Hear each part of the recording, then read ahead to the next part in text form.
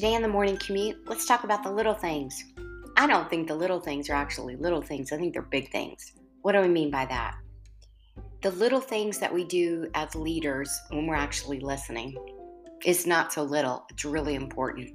The little things that you do throughout your day to have real conversations with your teammates, to check in, to see how they're doing, what's going on, where are they getting stuck, maybe celebrate their highs, maybe give them guidance on their lows.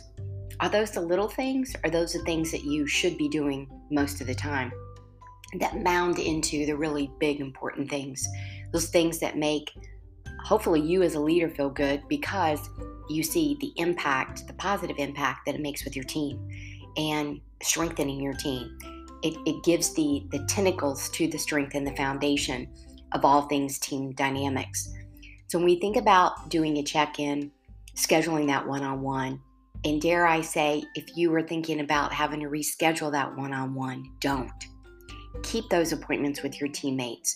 They are the most important thing to help you get whatever you're trying to do get done. They're the things that add the trust, the value, the respect. So today what's on my mind is people say, it's the little things that matter. Absolutely, because those little things make the biggest impact.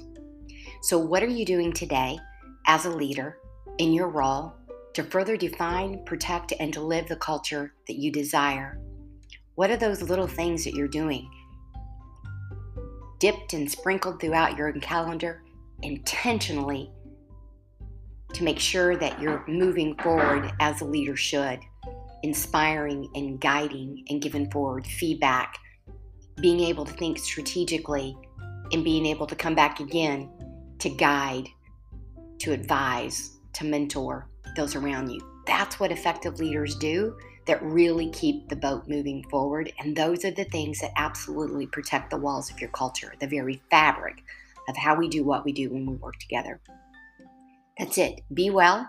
And I can't wait to hear, maybe some of you will share those little things that make a big deal inside of your team and your organization to inspire the rest of us.